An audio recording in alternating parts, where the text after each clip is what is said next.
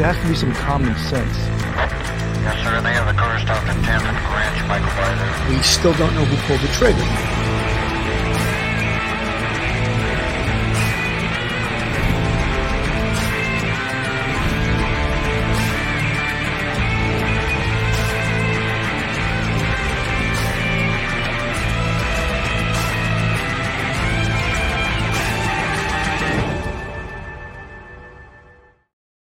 Hello, everyone, and welcome to Police Off the Cuff, Real Crime Stories. I'm your host, retired NYPD Sergeant Bill Cannon, a 27-year veteran of the NYPD. Guys, tonight we have a stacked crew to do this show. We got the whole anti-crime family, I should say, right? That's part of the Police Off the Cuff YouTube Real Crime Stories family. But first, let's talk about this case. This case is something that Long Island and probably the state and everyone probably across this country has been waiting for years and years and years for this case to be solved. And now that there has been an arrest in this case, there's no way on earth that this case is over with. In fact, we as investigators, former NYPD, and everyone out there that has anything to do with the criminal justice system realizes that this case has just begun, because there are other victims out there and there are other families out there, and law enforcement and the investigators, the Gilgo Beach Task Force now, which will remember in the annals of law enforcement as one of the most proud task force ever put together because of the success in this unbelievable case that has been taking basically Long Island by the throat for 13 years. And keeping people in fear as who is this person? And now that there's been an arrest, there's still lots and lots of questions. But guess what? Not only there are lots and lots of questions, but we're getting lots and lots of answers. Because why? Because we're doing professional investigation, professional police work. And what better way to do it than to create a task force, starting with a former chief of detectives from the NYPD, who also was the chief of the department, who came into Suffolk County in 2002, and immediately with the NYPD know-how, started this task force. And Rodney Harrison, I'm giving him a lot of kudos and a lot of credit. Of course, there's many people involved in this case that need to get credit, need to get a slap on the back. And of course, we have the New York State Police. Fantastic job. In fact, one of the biggest leads that helped to solve this case was the lead on this Chevrolet, on this car that was used in transporting some of the workers back in 2010. Fantastic work. The FBI, right? With their agents, their resources, and the fresh eyes. Sometimes that's all you need is fresh eyes and a fresh mind to bring to an investigation, to read over the evidence. We always used to say in homicide that when you hit a wall, when you hit a brick wall, what do? Guess what you do? You start all over. You read the case folder all over again. And we used to love to use the expression on the NYPD, you shake the tree. You go out into the community and you talk to people.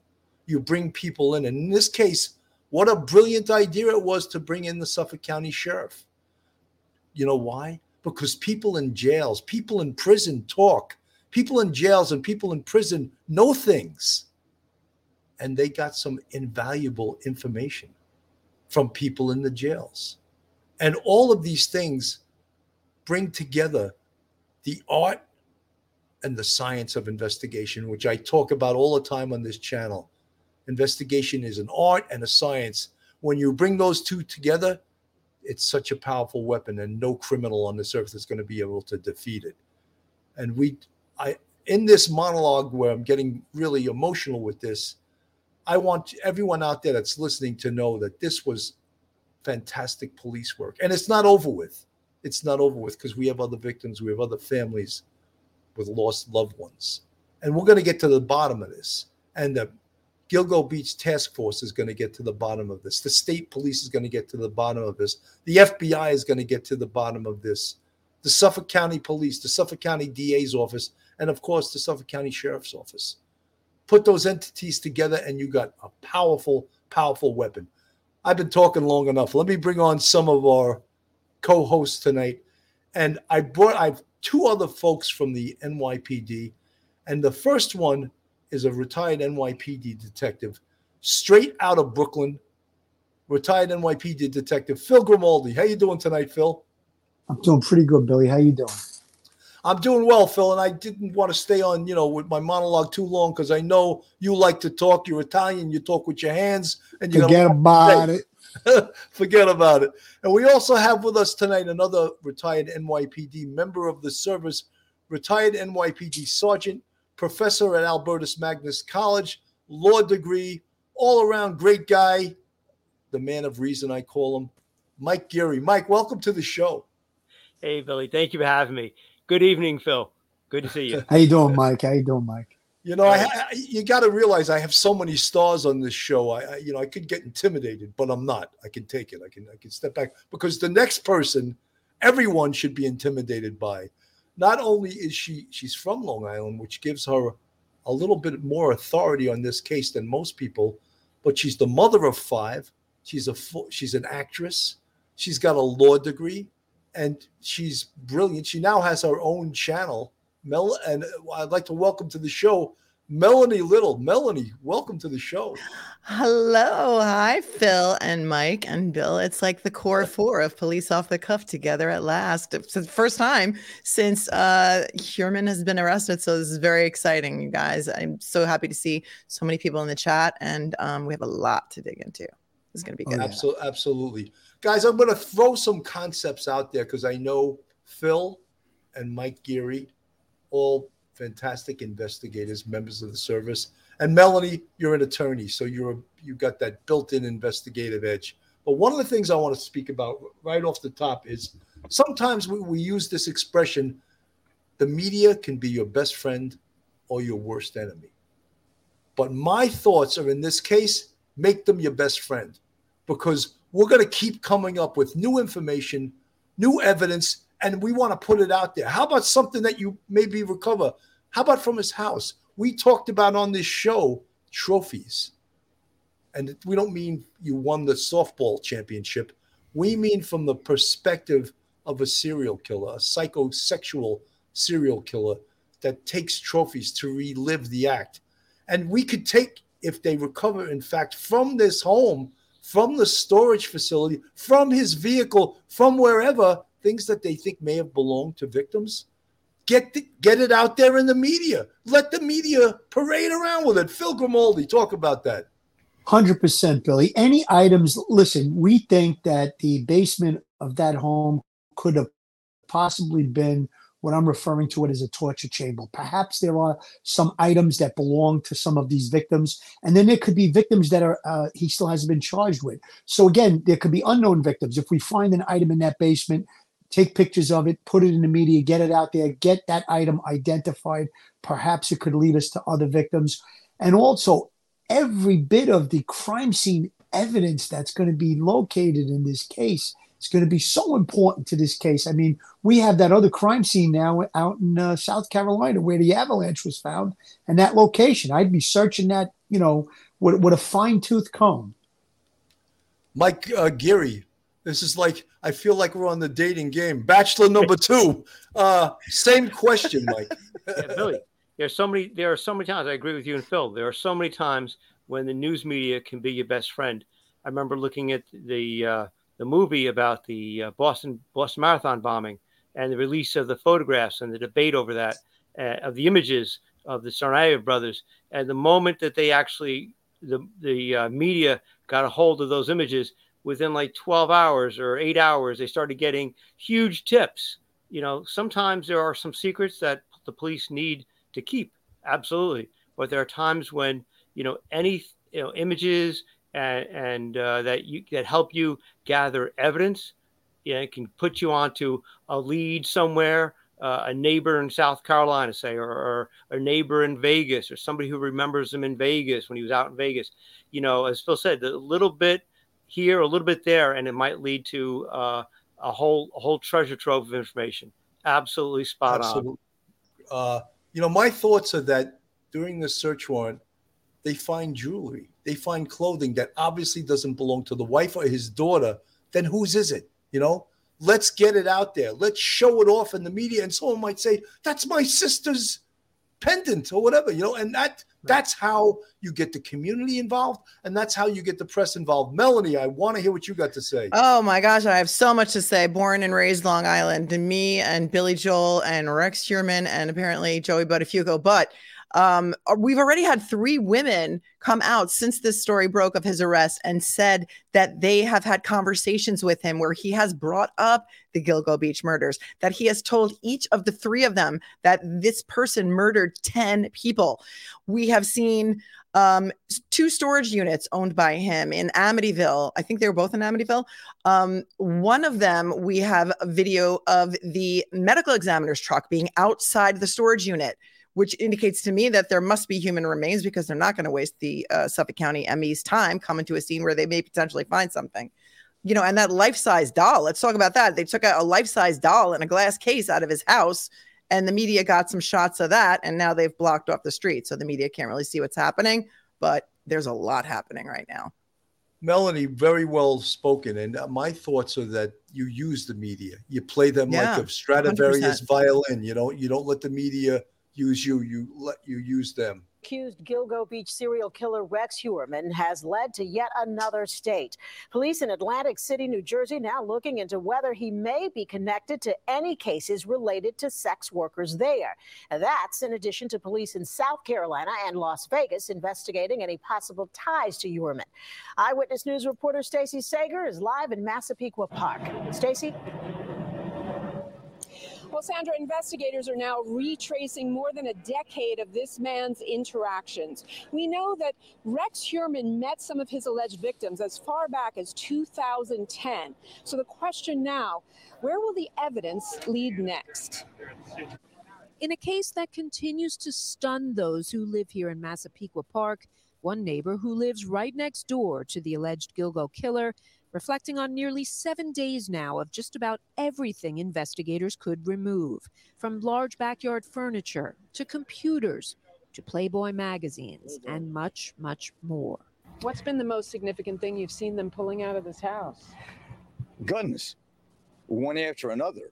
As the Suffolk County Sheriff's Office reveals now that the indictment against Rex Heuermann is unsealed, they're questioning sex workers currently in the county jail system for any other potential connections to the alleged serial killer. We do know others have had close calls. Former escort Nikki Brass, who says Heuermann solicited her approximately 8 years ago. I had a really, really bad feeling. Like my gut was like telling me I needed to get away from him. Especially when he actually mentioned the Gilgo case, she says. When he talked about it, he would like speak in a they and hypothetical, but he had this like smile on his face that made me really uneasy. She ended the date early. Meanwhile, the investigation now broadened to include Heuermann's property, both in South Carolina and Las Vegas, Nevada, and 2 of his Chevy Avalanches with potential forensic evidence. Anything from hair to a trophy, souvenir, jewelry, anything that can help us connect these victims to that vehicle will be instrumental in strengthening the case. As these neighbors can't help but recall memories of Heuermann from the past that seem all the more disturbing now, like when he'd gaze over this fence or when he brought home a giant metal door, which he told his neighbor he needed to seal off a vault in his basement. But he told me back then, this is to protect my guns. Who gets a door like that, a monstrous door like that to protect guns? So you're wondering what else might have been behind. God only knows.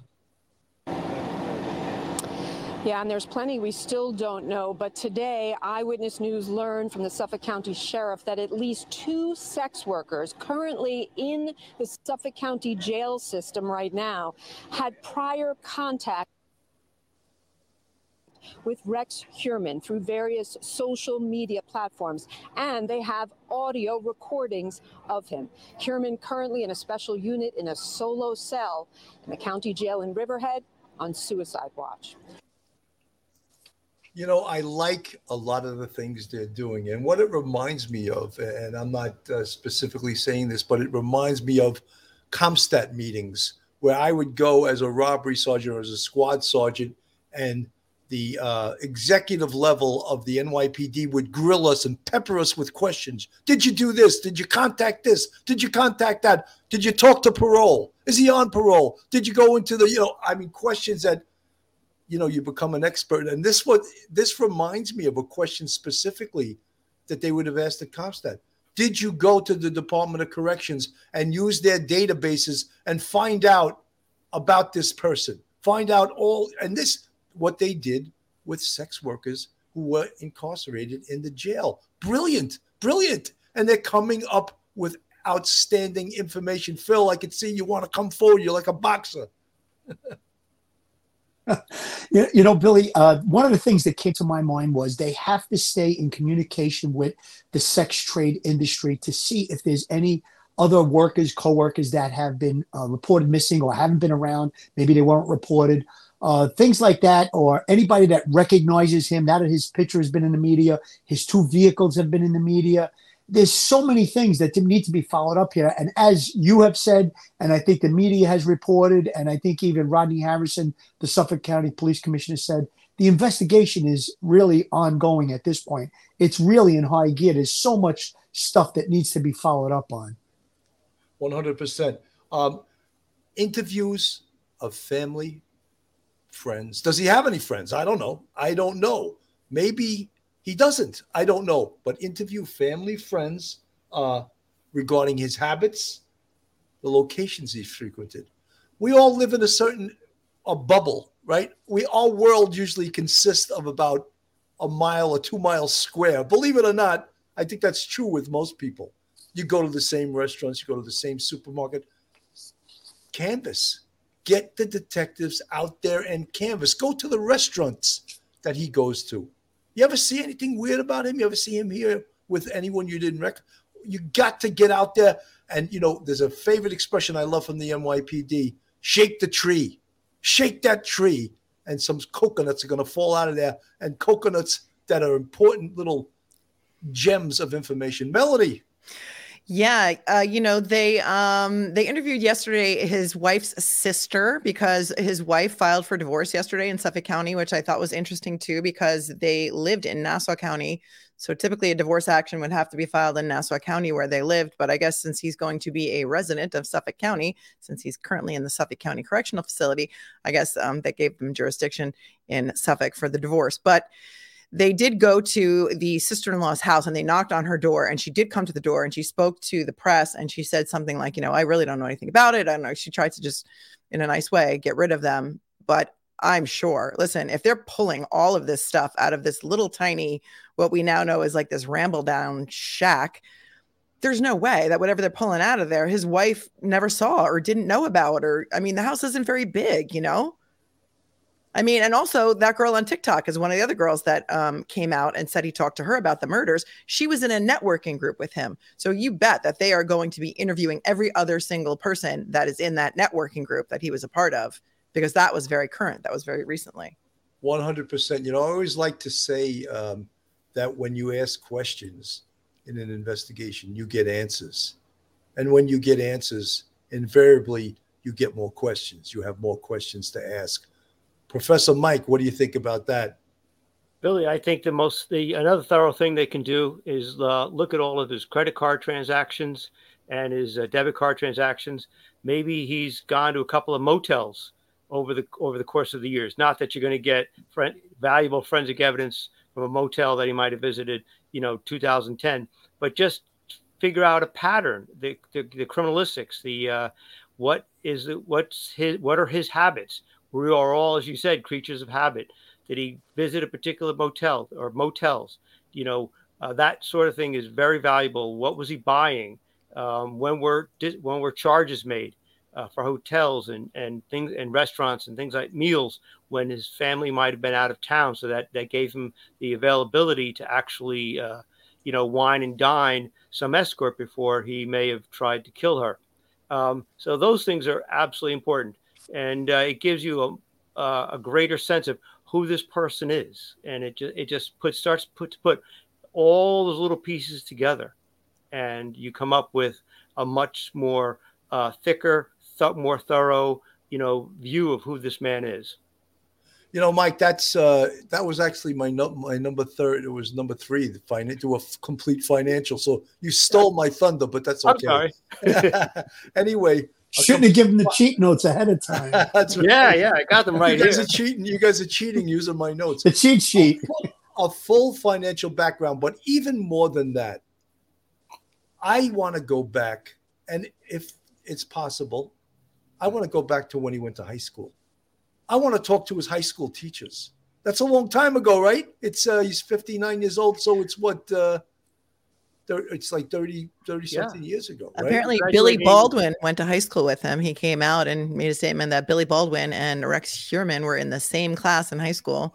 So it's actually 41 years ago. So 40, but over 40. You still maybe could find some of his classmates. So obviously Billy Baldwin, not that matters, but he just spoke. But let's go out and shake the tree. Who knows this guy, right? What were his habits? Who did he deal with? My perception is he's probably doesn't have many friends. He's probably a loner because he has this deep, deep, dark secret that is taking up all of his spare time. This is just what I'm seeing the type of personality is. I could be wrong, but I want a deep dive. He's lived his whole life in Massapequa. He lives in his family's home. Did he buy the home from his mom? Did she give him the home? Apparently, his finances, from what I'm hearing, and I don't have the financials, they're a mess. He owes like $250,000 to the IRS or something. So how did that happen? How does that happen, Melanie? Well, you don't pay your taxes. That's how that happens. Obviously, you don't pay your taxes. Ask a stupid question, get a smart answer. That's what happens. But unless you're Hunter Biden. Yeah, right. Exactly. He was spending his money somewhere else. Obviously, if he was a 1099 and not a 1099 guy, he was maybe a 1099 guy, and he didn't pay his estimateds or whatever. That stuff adds up for income tax. But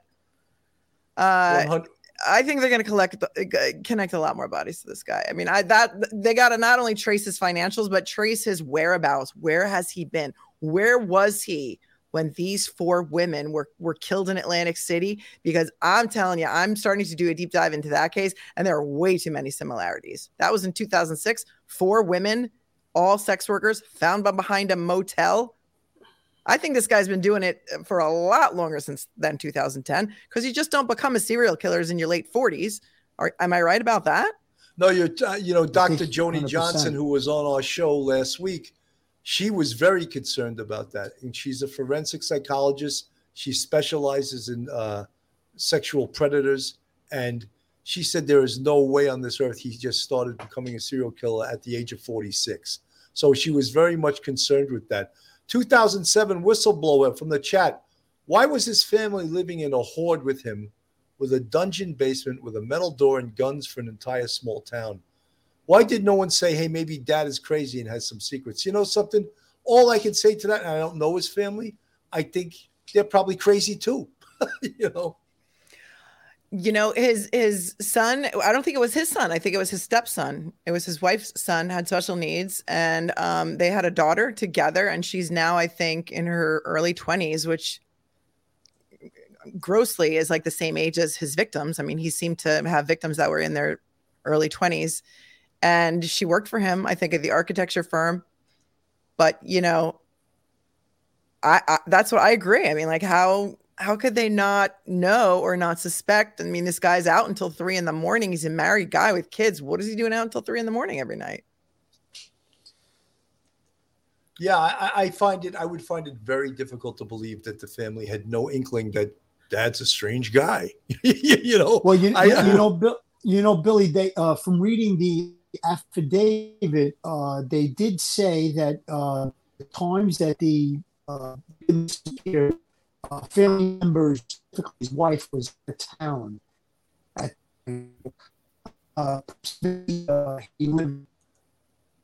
Phil's breaking up. Phil, I didn't know if it was me or him. Okay. No, he's breaking up. You got to come out and come back in. Let me go to. I just want to go to this videotape right now. I couldn't even hear him. It was breaking up so much. This is the sheriff. Is responsible for the serial murders that plagued his jurisdiction for years. One of the things that we realized pretty quickly was that we thought that we had the person. I think when we started looking at the evidence that we were starting to gather against him, we realized pretty quickly. In the interview, Toulon provided new details in the murder case, revealing 2 former Suffolk County inmates had a close call with the accused serial killer, who officials say reached out to escorts in the weeks leading up to his arrest. There were 2 persons in our custody that he had actually reached out to, but never actually made any physical contact. Called them by cell phone, spoke to them, but that was as far as it went. Last week, officials announced the arrest of 59-year-old Rex Heuermann, who they say is responsible for at least 3 of the Long Island serial murders dating back to 2010. I'm standing here with my law enforcement partners in the Gilgo Task Force to announce the indictment of defendant Rex Andrew Heuermann, 59 years of age. In all, 11 sets of remains have been recovered in the Gilgo Beach area of Suffolk County, New York. Right now, Heuermann faces charges in the murders of Melissa Bartholomew, Megan Waterman, and Amber Costello, who were working as escorts at the time of their murders. But Toulon tells Law and Crime Network Heuermann could soon face charges in the murder of additional victim, Maureen Brainerd Barnes. There are certain times where we have evidence, but evidence to be brought to court to be able to charge someone and hold someone for a crime is a little different. So we want to make sure, and the district attorney and the police commissioner have been very methodical in our approach in addressing this and wanting to make sure that we were pretty concrete with everything that we presented to the courts, that we can hold this one and there was no technicalities. Toulon credits a multi-department task force comprised of officials from the Suffolk County Police Department, Suffolk County Sheriff's Office, New York State Police, and the FBI with tracking down Heuermann and gathering an abundance of evidence against him. But I can tell you that, each part of the task force brought a different piece to what we were collectively doing together. And so I think that was probably the success and the expediency of how a suspect was arrested and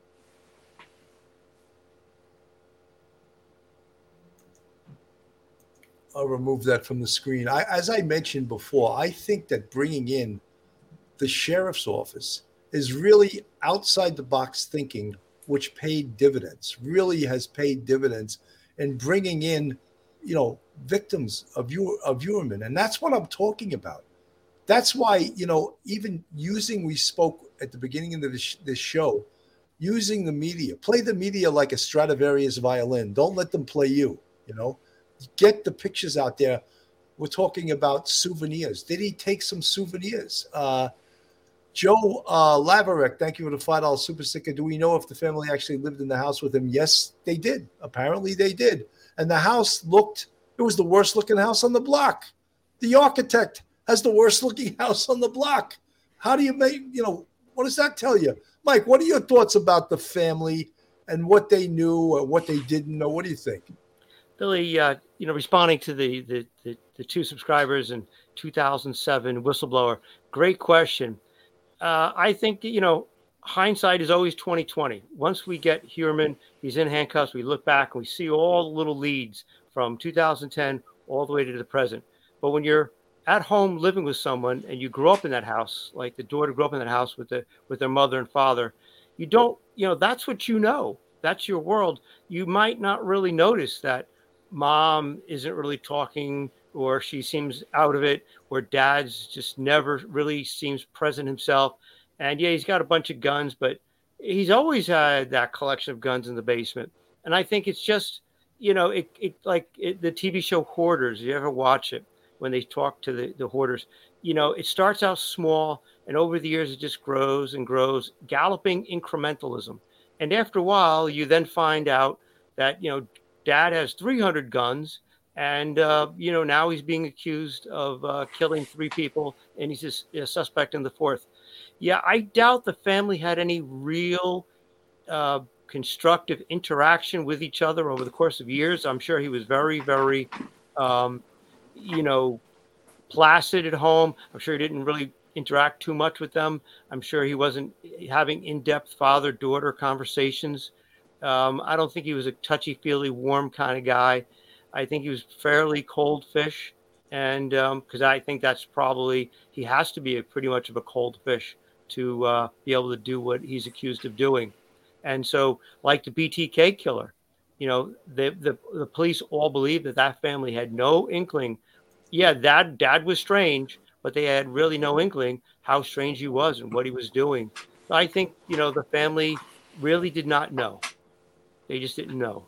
So the weird behavior was their reality. That's who Dad is. Dad's a weird guy that works in the city, takes a train in early in the morning and comes back late at night and disappears a lot too.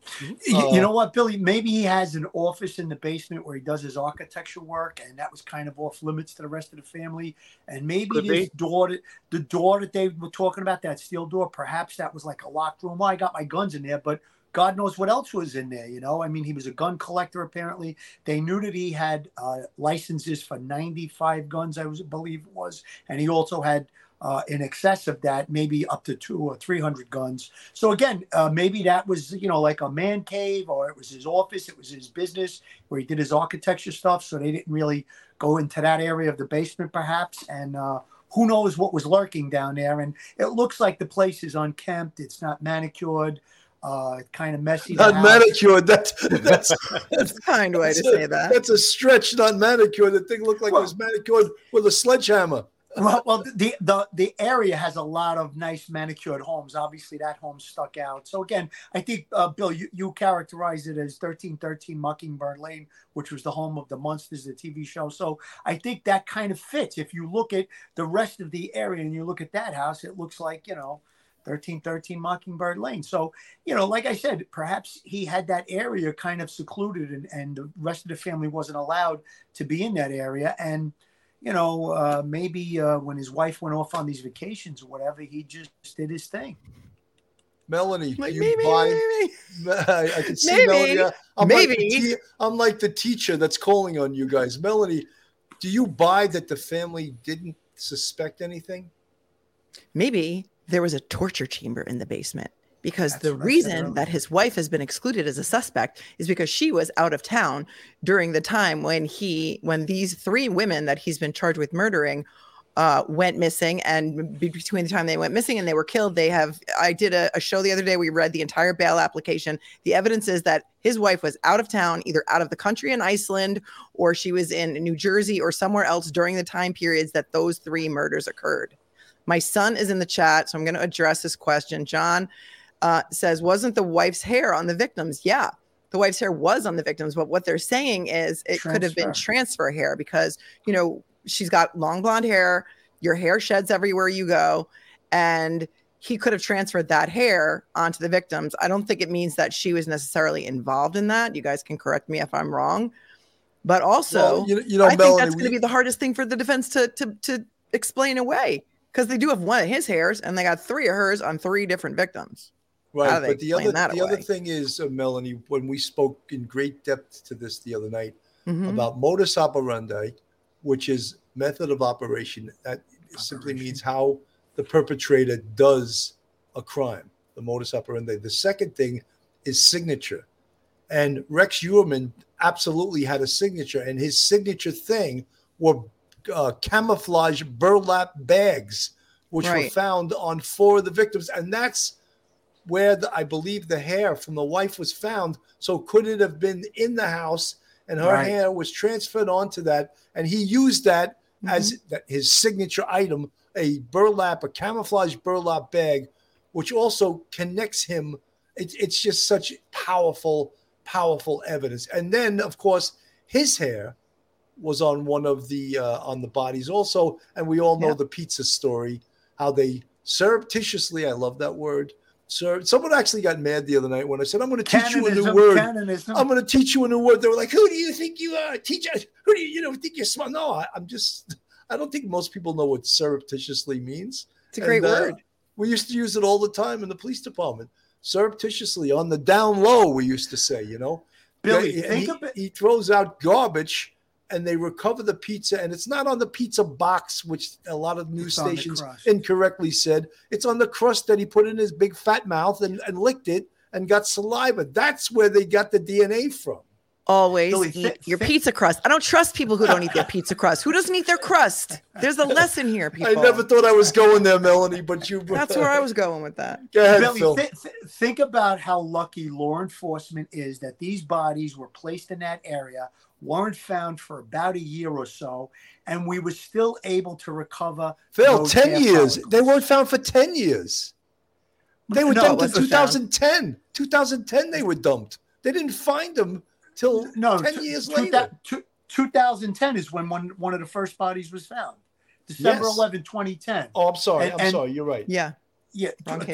December 11, 2010 is when police officer John Malia was doing the canine search, and he found one of the victims, and then subsequently they did an extensive search and they found, I believe, all the other three, which that's how it became the Gilgo 4. But whatever it was, Bill, it was a long time. It was a year or more. And we were very, very fortunate that those pieces of hair were left at the scene and they were able to be recovered. Perhaps the other bodies, there was no DNA evidence, and maybe that's why they're not charged yet, but there's going to be further investigation on those cases, which there still may be some evidence that can tie to Rex Heuermann. Absolutely. Folks, this is Police Off the Cuff, real crime stories. If you like real crime, true crime from a police perspective, then you're in the right place.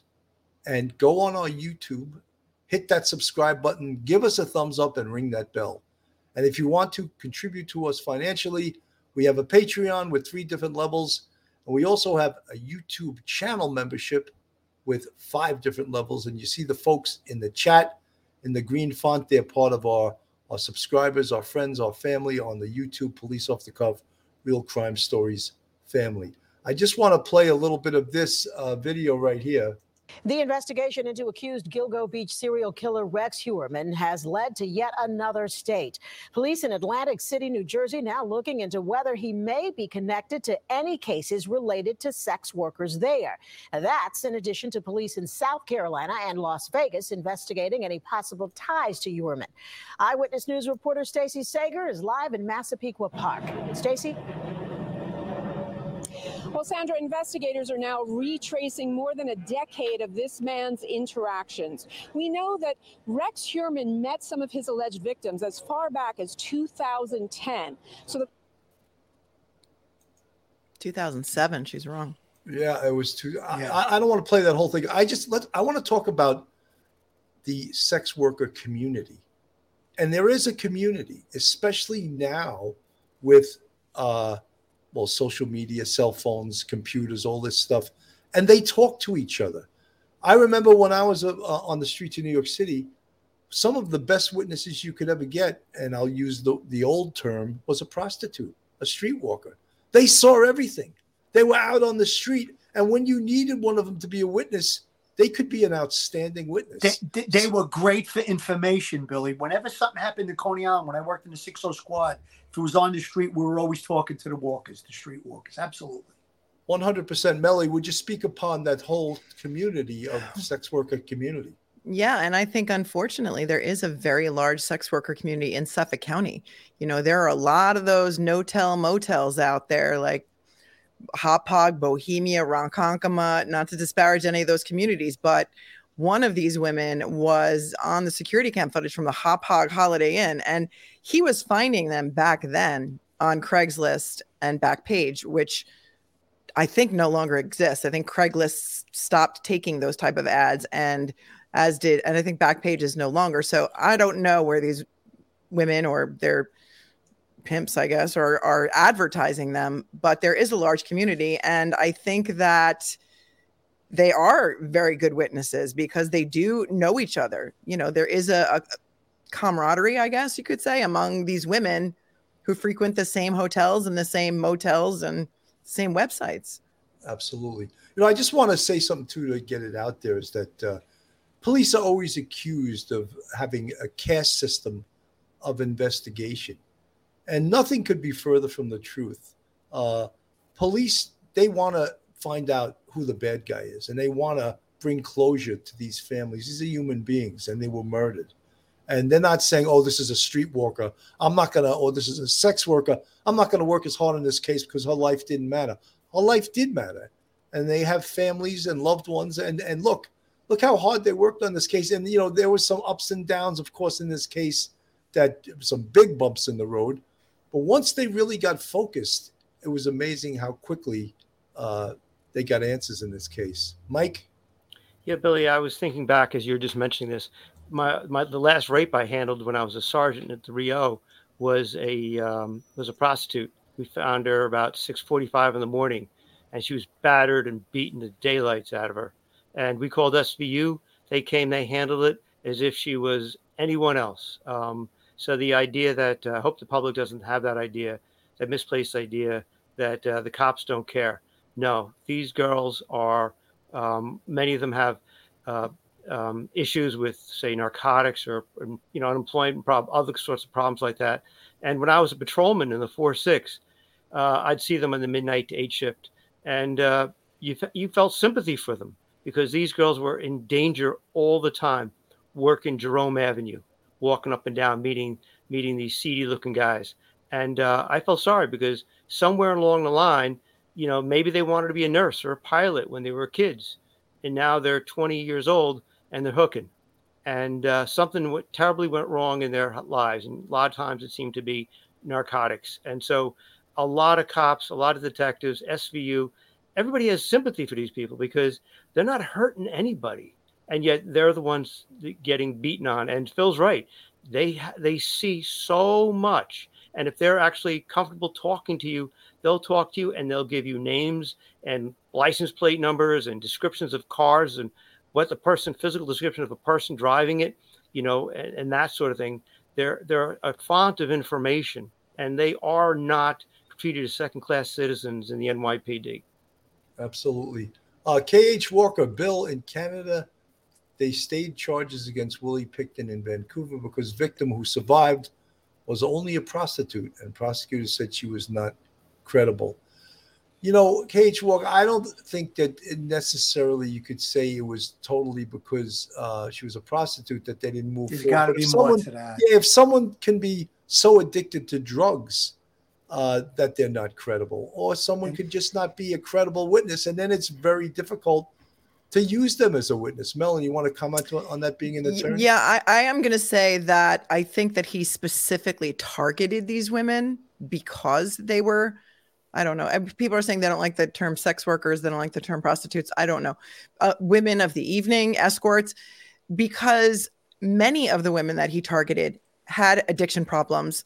They were separated from their families. They were, far from home. They were less likely to be believed if they escaped, and they were less likely to be reported missing immediately. So I think that he had a very specific target. And people are saying also in the chat that he's on Tinder and that there's a lot of, girls for hire on Tinder. I don't know that for a fact, but I think that he targeted these women specifically for those reasons. And I think back in 2010, I think, it was different. 2007, I think that maybe they didn't take it as seriously than they would have if it was some rich girl from the North Shore whose father was a famous something or other. Do you know what I mean? Yeah, no, I mean, I think we have to, there's some truth to that. To However, I just don't, in my experience, I haven't seen homicide investigators that said, "Oh, this is only a prostitute. I'm not going to work as hard because her life didn't mean anything." Yeah, Billy, I said it the other night when you have a homicide, you're not dealing with the victim. The victim is dead. You're dealing with the family members, and you feel the pain of the family. A mother comes to you, or a brother, or wife, whatever it is, and they want justice. You see that they're broken. When you deliver the bad news, let's say, too, I mean, you see people, their whole world is turned upside down. So that's the part, the emotion that drives the detectives to try and get justice for the victim, yes, but also for the families. And listen, I've done cases where I was trying to get justice for, let's say, a drug dealer or an organized crime member that was probably notorious, but you're doing it for the families, and you got to get justice. Sometimes your victim is not always an upstanding citizen, but unfortunately, that's the way criminal homicide investigation is. But it never changed the way that we looked at a case or investigated a case, depending on who the victim was. Marsha Braga, I just want to mention this. No one says former attorney, former hairdresser, former cook. Why always bring it up when it's an escort? And I'm going to explain to you exactly why. Because it's part of the crime. It's part of why they're being targeted. No one is no serial killer is targeting attorneys or hairdressers or cooks. They are targeting sex workers. But if they were targeting, let's say, hairdresser, then we would be talking about the fact that these victims were hairdressers. So he was targeting them because of their sex industry, right? Because this becomes that is exactly part of his MO, his method of operation. That is how we work cases in criminal in police work. And I don't mean to. I'm not talking down to you. I'm just explaining why. It's very important to know. You're answering the question. He's targeting sex workers. Very, very important to know that. And that's part of the investigation. Mike. Yeah, Billy, sex workers are probably the most vulnerable people out there. Your children are very vulnerable, the elderly, and we all know the abuse that occurs with them. But the sex workers are all young.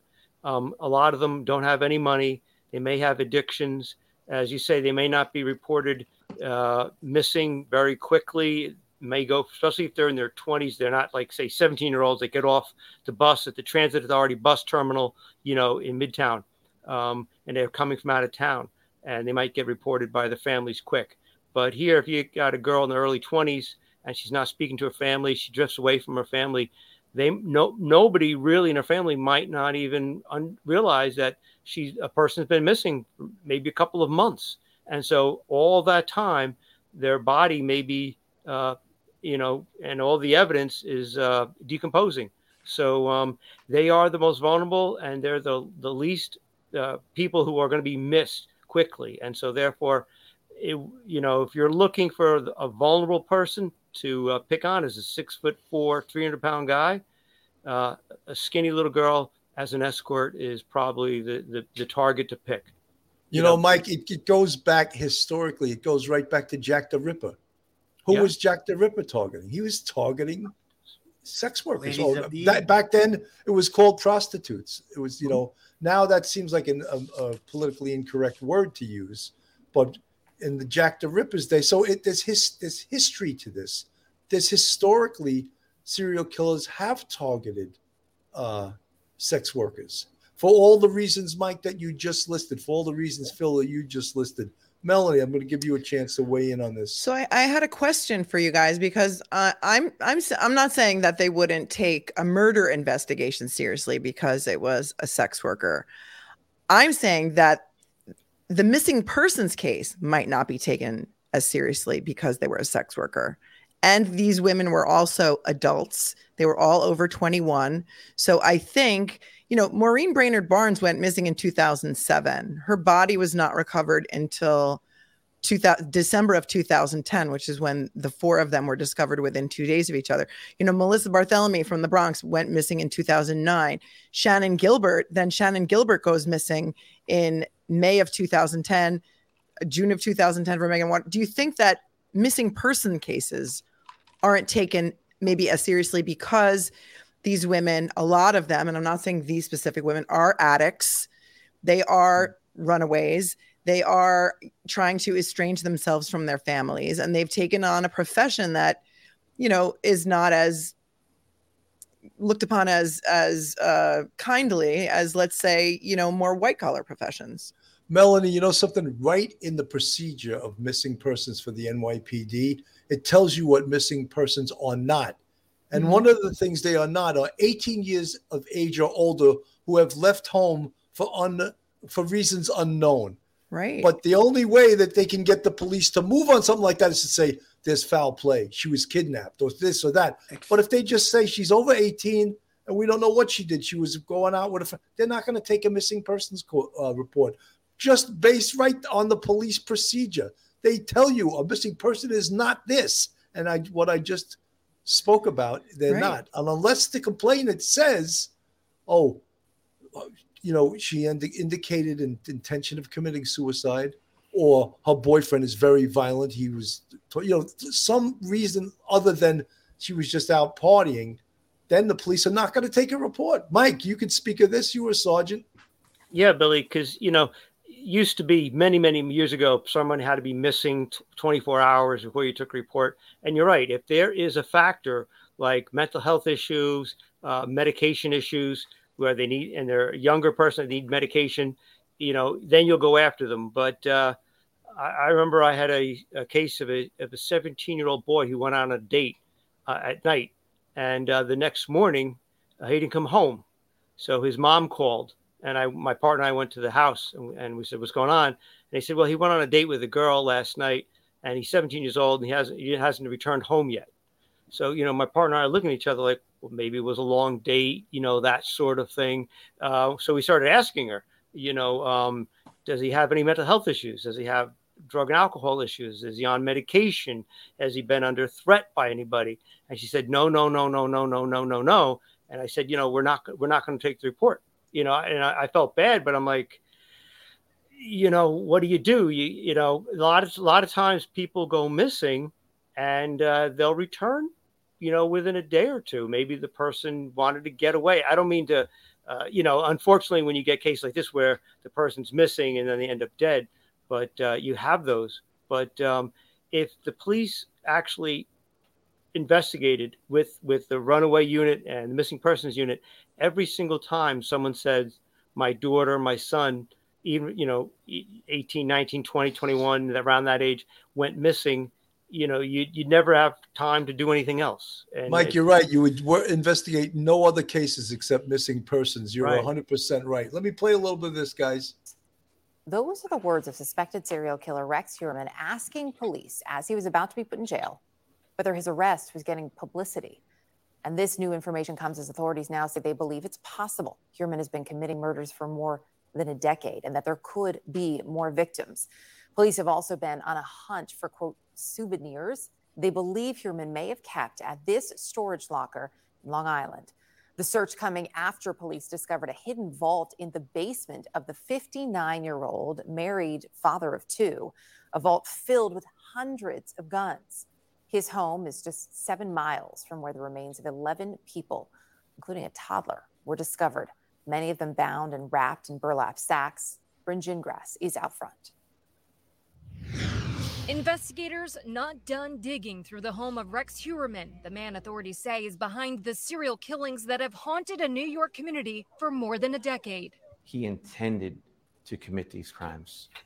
He intended to cover up these crimes. Inside the Long Island home Heuermann shared with his wife and daughter, sources say police found a locked door, and behind that, Over 200 guns. He had an arsenal in a vault that he had downstairs. far more than the 92 guns Heuermann registered in the state. Investigators also seen removing an encased doll-like figure and a Playboy magazine from the home. Sources tell CNN police are scouring a nearby storage unit. They say they're looking for possible souvenirs or trophies he may have kept after the killings. We have executed a number of search warrants. So right now we have a flood of information and a flood of evidence coming in, and it's going to take us a while to sort of go through all of that. The 59-year-old architect is charged with killing 3 women, sex workers, whose bodies were found tied up and stuffed in camouflage burlap sacks and dumped along a desolate beach area more than a decade ago. The district attorney says they're close to charging him with the 4th victim in what became known as the Gilgo 4 murders. It's a shocker. I mean, it's a real eye-opener. With a newly formed task force dedicated to the case, a break came earlier this year when DNA from a discarded pizza crust matched a hair found in one of those burlap sacks, according to police. Authorities also believe Heuermann used burner phones and fake email accounts to research his victims, their murders, images of child abuse, and at times even taunted one woman's family by calling them after her death using her phone. the man he's a demon, and it's really hard to get into the mind of somebody that's capable of committing the crimes that he committed. Other evidence, witness testimony. Investigators say they have someone who ID'd Heuermann's Chevrolet Avalanche seen here parked in front of his home over a decade ago as connected to one killing. That witness also describing the 6'4" Heuermann as an ogre, according to court paperwork. The only thing I can tell you that he did say as he was in tears was, "I didn't do this." Heuermann pleaded not guilty to the charges, his lawyer calling the evidence against him circumstantial. And we've learned Heuermann is on suicide watch at the jail where he is being. We've heard that before. He's on suicide watch. You know, one of the things, folks, that for everyone listening here is that the police now have all the time that they need because he's not going anywhere. He is not getting bailed, right? So they can take their time and methodically continue to investigate that. One of the first things I also said was, and I'm sure they did this, I'm not telling the Suffolk County Police, I'm just letting you guys know, they should do a teletype message to every police department in the country. Boom, send it out by teletype. This is what we're looking for. This is his MO. If you have any similar homicides to that, give the Suffolk County Police a call. He's in CODIS now, which is the Combined DNA Index System. I don't know how accurate that is. That just goes out and all cases will report and they go, oh, we got a case here, we got a case. I don't know how that actually works. I know it's run by the FBI, but I think a teletype message to every police department in the country that may have a homicide and marry that to his travel. Marry that to his, Professor Michael Geary, his financial records. Right. Where has he flown to? Where has he traveled to? Obviously, South Carolina and Nevada. We got to be all over those states because he owns property in South Carolina and he has a timeshare in Nevada. So all of these things, you cannot give up. You got to keep going because there's families out there with missing loved ones, and potentially he could be the person that is responsible for them being missing. I have heard that it's very expensive to upload the DNA into CODIS, and that it's not done in every case. And so there may be, can you speak to that? Because I just want to, maybe you could talk about that a little bit. And so there's a lot of DNA from victims that has not been uploaded into CODIS unless they have a suspect, right? Or something like that. It's expensive. That's why I think what Billy's talking about with regard to notifying all the police departments in the country that we have this serial killer in custody. His DNA is in CODIS. Now, if you have something you think could be linked to it, submit it, and maybe we'll get a hit. Takes a long time for those results to come back, right? I mean, but Bill, how about I just wanted to make one quick comment about missing persons. We were talking about whether or not missing person cases get, there's a certain category, but there's a thing called extenuating circumstances. If one of these family members goes into a police station and says, listen, my sister is in the sex trade, but she never does this. She's been missing for 2 days, hasn't been heard from. She's not answering her cell phone. I think that would prompt a missing persons report. And then if a little further, 3 or 4 days down the line, now calls are coming in from her cell phone. We haven't heard from her, and this person is taunting us. That 100% would qualify for a missing persons report and an investigation. Absolutely. Calcio Fan 10. Bill, as this is a national news, wouldn't all law enforcement agencies be researching records for possible links?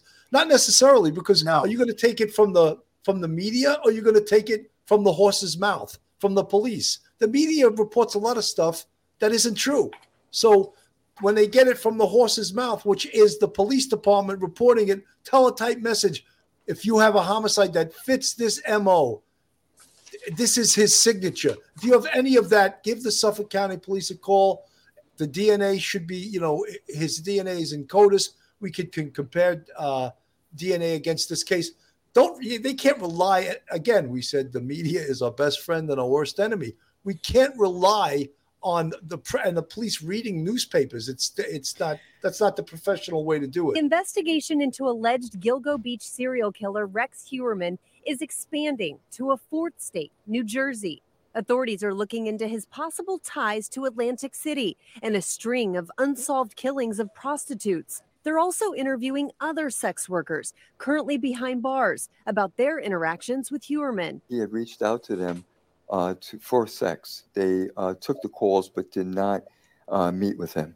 And now, a week after Huerman's arrest on charges he killed 3 women in Long Island, New York, who worked as escorts, his wife of more than 25 years has filed for divorce. It comes as investigators search land that Huerman owns in South Carolina, looking for any evidence that could link him to the killings. They've already seized this Chevy truck. Anything from hair to a trophy, souvenir, jewelry, anything that can help us connect these victims to that vehicle will be instrumental in strengthening the case. Police in Las Vegas, where Huerman has a timeshare, are also taking a new look at unsolved cases.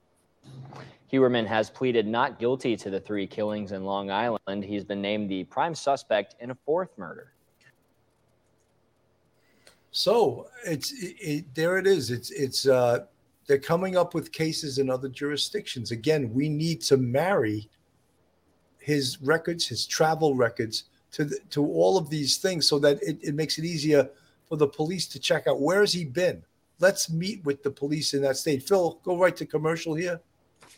Joe Murray, attorney at law. Now, listen, if you have found yourself in some type of a jam and you're in need of a criminal defense attorney, there's nobody better than Joe Murray. Joe Murray is not only a fantastic defense attorney, he's also a retired 15-year member of the NYPD. He literally knows both sides of defense. So if you want to get a hold of Joe, his website is jmurray-law.com. His telephone number is 646-838-1702. Or you could email Joe at joe@jmurray-law.com. Joe is a big supporter of police off the cuff real crime stories, and he is also, as I said, a terrific criminal defense attorney. Thank you. So, some of the things that I actually didn't even get through all of my my list. One of the other things I was saying was notify Interpol, which if he traveled outside this country, Iceland, he could have bodies in Iceland, and they wouldn't know. So we talk about following through this investigation. The investigation, the hard part's over, but there's still a lot of work to be done. Mike. Billy, as we were looking at the video, my thoughts are about Atlantic City, New Jersey. And I think that might be something that really worthwhile looking into because it's close by. It's only, a 3-hour drive or maybe a little over a 3-hour drive down the turnpike. So, and if there are a number of cases that they've already noticed, it wasn't like maybe 1 or 2, but they've noticed that there's a number of missing female prostitutes along the boardwalk area there. I think that's probably fertile ground for further investigation. And I hope that they have some sort of piece of DNA evidence, if it's possible, to tie him to it. I'm not sure about South Carolina. I don't know, unless he engaged in some sort of engaged with the prostitutes down there. I don't think he's the kind of person that would transport anything from New York to South Carolina to bury it or to burn it or to destroy it. I think he would do everything somewhere near his home. So I think Atlantic City probably is a real good potential area for maybe further charges in terms of missing prostitutes. Mike, I'm a real firm believer in MO. And when MO is supported by signature, I think it's so powerful. And basically, folks, modus operandi, method of operation, he commits his crimes in a certain way. And then in his case, the signature, the green burlap camouflage bags to wrap the bodies. If these jurisdictions have any similarities to his MO and his signature, even if they don't, but if the MO is the same and the signature is not, they have to consider that he could be a possibility. Phil. Billy, the way that the bodies were found beside the burlap bags, they were bound with either belts or tape. So again, slightly different maybe. It's not all the bodies were found in the burlap. Maybe he ran out of burlap bags, whatever it was. So I think that's very, very important, the points that you're making. If something is similar, it should definitely be looked at. And if there is DNA evidence available, throw it into CODIS, see if there's a match.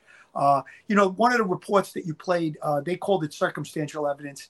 I mean, one hair on a person's body, yeah, I guess that could be considered circumstantial because it could be transferred.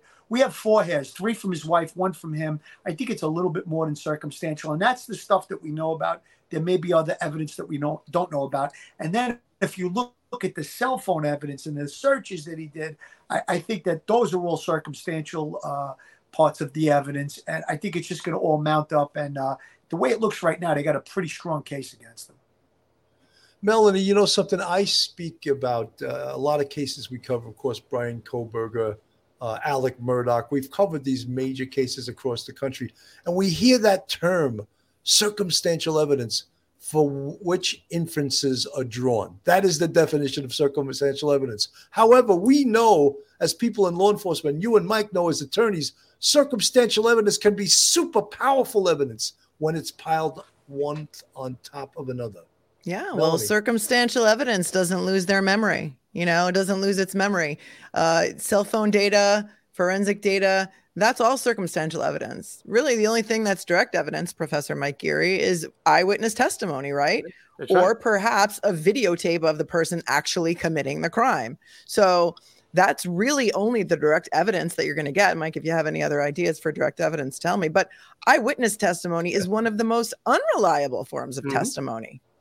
Yeah. Right. So when you've got somebody dead to rights with their cell phone records and their DNA and their hair, and it can be more powerful in the totality of the evidence, because we talk about the totality of the evidence, to convict somebody. It's very rare that you have direct evidence in a criminal case or a murder case, right, Mike? Yeah, I love it. Oh, I'm sorry. Go ahead, Phil. No, what I was going to say is think about what we read in the affidavit. There were times when the burner phone is being used and his own personal cell phone is in the same location. So that's like a double whammy. He's got and the victim's phone. Yeah, yes, exactly. So Three of them. you have those are considered circumstantial, but to me, I'd like that better than eyewitness testimony. As you said, Melanie, a lot of times eyewitness testimony is not that reliable. When you have that type of electronic evidence, cell phones all pinging in the same location at the same time, I mean, that's, to me, indisputable. Yeah, and defense attorneys, they're just doing their job. When the defense attorney, Mr. Green, says, this is a wildly circumstantial evidence case, and, like the Brian Koberger case, that they're doing their job. That's what they're supposed to say. And, and as Rex Heuermann's attorney said, we can't wait to get to court here to prove his innocence.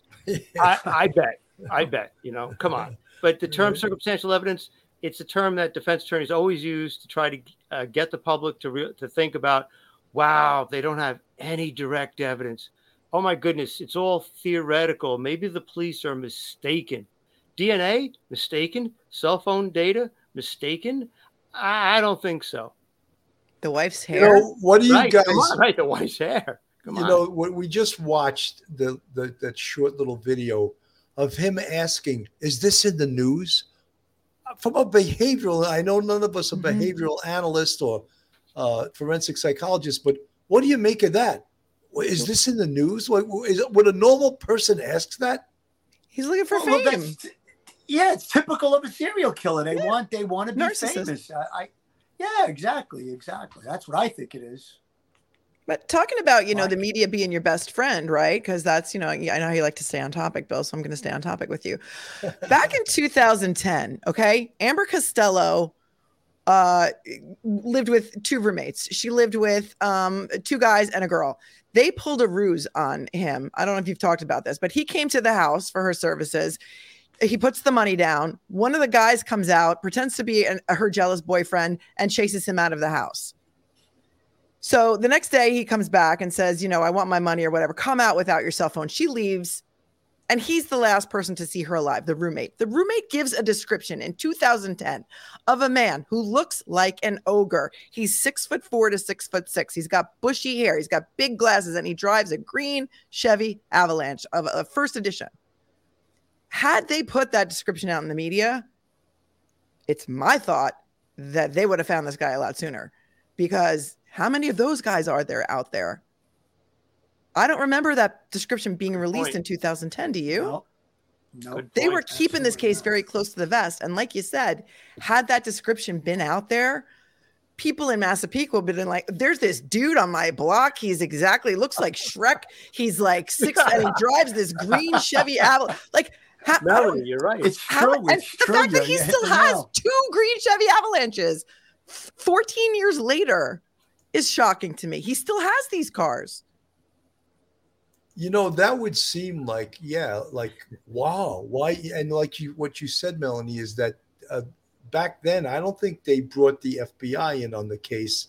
There was a lot of turmoil going on within the Suffolk County Police Department at the time, and they didn't want to bring the FBI in. And there's many reasons to bring the FBI in, and one of them is A, their expertise, B, their resources. The FBI means the federal government, big bucks, right? And they have toys that local police departments don't have, like the tools that are able to search these cell phones. Amazing. They have the capability to do things and have the equipment to do things that local police departments don't. So not bringing them in back then was a huge, huge mistake. And now you see, and everyone hears us say it all the time, Rodney Harrison from the NYPD comes in and starts this task force.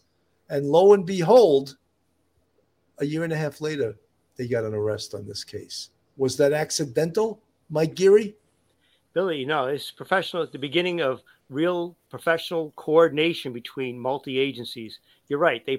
Suffolk probably handled it internally and did not seek help maybe from Nassau or from the state police even.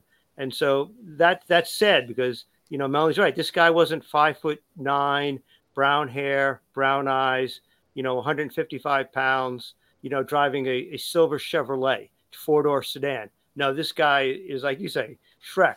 And that's sad because it was in hindsight, it was a mistake, and it wasn't really. It lengthened the misery for everybody, and thank goodness Rodney Harrison did what he did, got everybody together, and as you could see, within like 6 months or whatever, his name pops up. And then after that, they're just watching them, and putting together all the cell phone data, and because that takes months. And you got the DNA data, DNA analysis. That's fantastic. They did a great job. But you know something, Mike, and again, we none of us here worked on this case, and when we see that 13 years or 16 years of investigation was synopsized to a 32-page report, I know it's not that simple. I know it's not that simple. However, the bail application report, as Melanie, you read on your show the other day, it synopsizes almost this whole case pretty distinctly, succinctly. Connects the dots for sure. Yeah, and connects the dots. And it makes it all sound so very simple. And I know it's not. I've worked these major investigations, and I know it's never this simple. But this 32-page document, anyone that's listening right now, it's the bail application. You can get it online. I advise everyone that's a true crime aficionado, a fan, a subscriber to whatever show, read it. Yes, absolutely read it. Or go watch my show and I'll read it to you. But this case, that's right, Mel. You can go to sleep and Melanie will read you to sleep like a bedtime story. But it's really makes it pretty clear because this is a very, very confusing case. Phil, go ahead. Billy, just think about now, that's the stuff they put in the affidavit. In the days since, it's a week now, think of the other stuff that they may have recovered in his home, in that vehicle. So there's going to be a ton of evidence in this case. But I just want to point out from that affidavit, some of the things, the horrible things that he was Googling, girl begging for rape, 10-year-old schoolgirl. I mean, a lot of very, very disgusting things. The point I'm trying to make is that it appears that he manifested into this. Serial killers don't wake up one morning and go on a rampage like this guy did and kill, a dozen women like that. It's something that takes place over a long period of time. That's why I agree with Melanie, I agree with Bill, and I agree with Mike that we think there's going to be other victims, perhaps before and maybe since these victims were found. I mean, if you look at that 32-page affidavit, it really behooves you, if you're into true crime or you're an investigator like myself or any of the people on the panel. It's so interesting to read, and it really shows how they put this case together and how they got to the point where they arrested Rex Heuermann. Yeah, it is pretty amazing. You know, folks, I just want to say whenever we cover these cases, we always like to make it a point to never, ever, ever forget the victims and forget what this is about. And it's about the victims, and it's about the victims' families. And these four here have become known as the Gilgo Four. And not that's not, they were human beings. They're not the Gilgo Four. They were human beings. They're still human beings. They were killed by this savage animal. And it's Maureen Brainerd Barnes, Melissa Bartolome, Amber Lynn Costello, and Megan Waterman. And we on Police Off the Cuff Real Crime Stories, we've worked homicides. You know, we did this for a living for a long time. And in the book Practical Homicide Investigation, I always quote it. Vernon Geberth, the author, says, we work for God, you know, because the deceased, we can't do anything for them. We can't save them. We work for God. We work to find out the evil that did this. And we will always mention the victims on Police Off the Cuff Real Crime Stories. Guys, I'm going to give everyone a go around. I'm going to go, Melanie, your final words.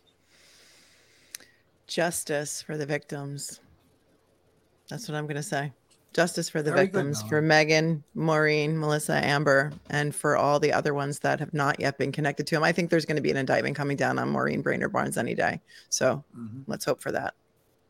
Well, we are hoping for that, Melanie. Thank you. Phil, your final words. I want to give a quick shout out to one of the moderators, Kim Alliston. She does a tremendous job in the chat.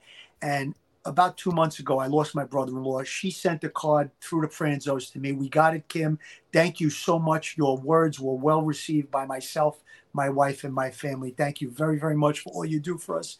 And with regard to this case, we're going to see a lot of developments going forward.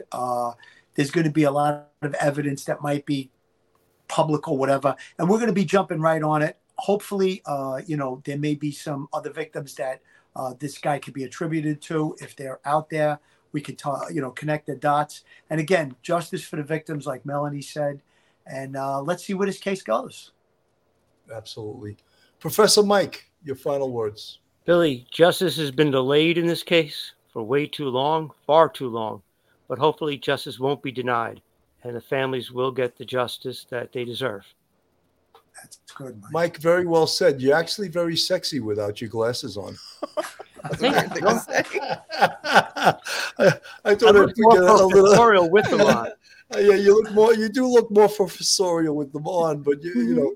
It was hard without the glasses. It was hard. I thought the show was so serious. I thought we needed a little levity right there, folks. We did. I want to thank everyone for tuning in tonight. This is a very difficult case, and it's a very emotional case for a lot of people, and we enjoy it, believe it or not, using our expertise in explaining these cases. We got Professor Mike Geary, retired NYPD Detective Phil Grimaldi, and of course, attorney, actress, mother of 5, and Long Island native Melanie Little. I want to thank all of them for coming on the show tonight. Folks, thank you for tuning in. Have a great night, and God bless. Night, everyone. Good night. One episode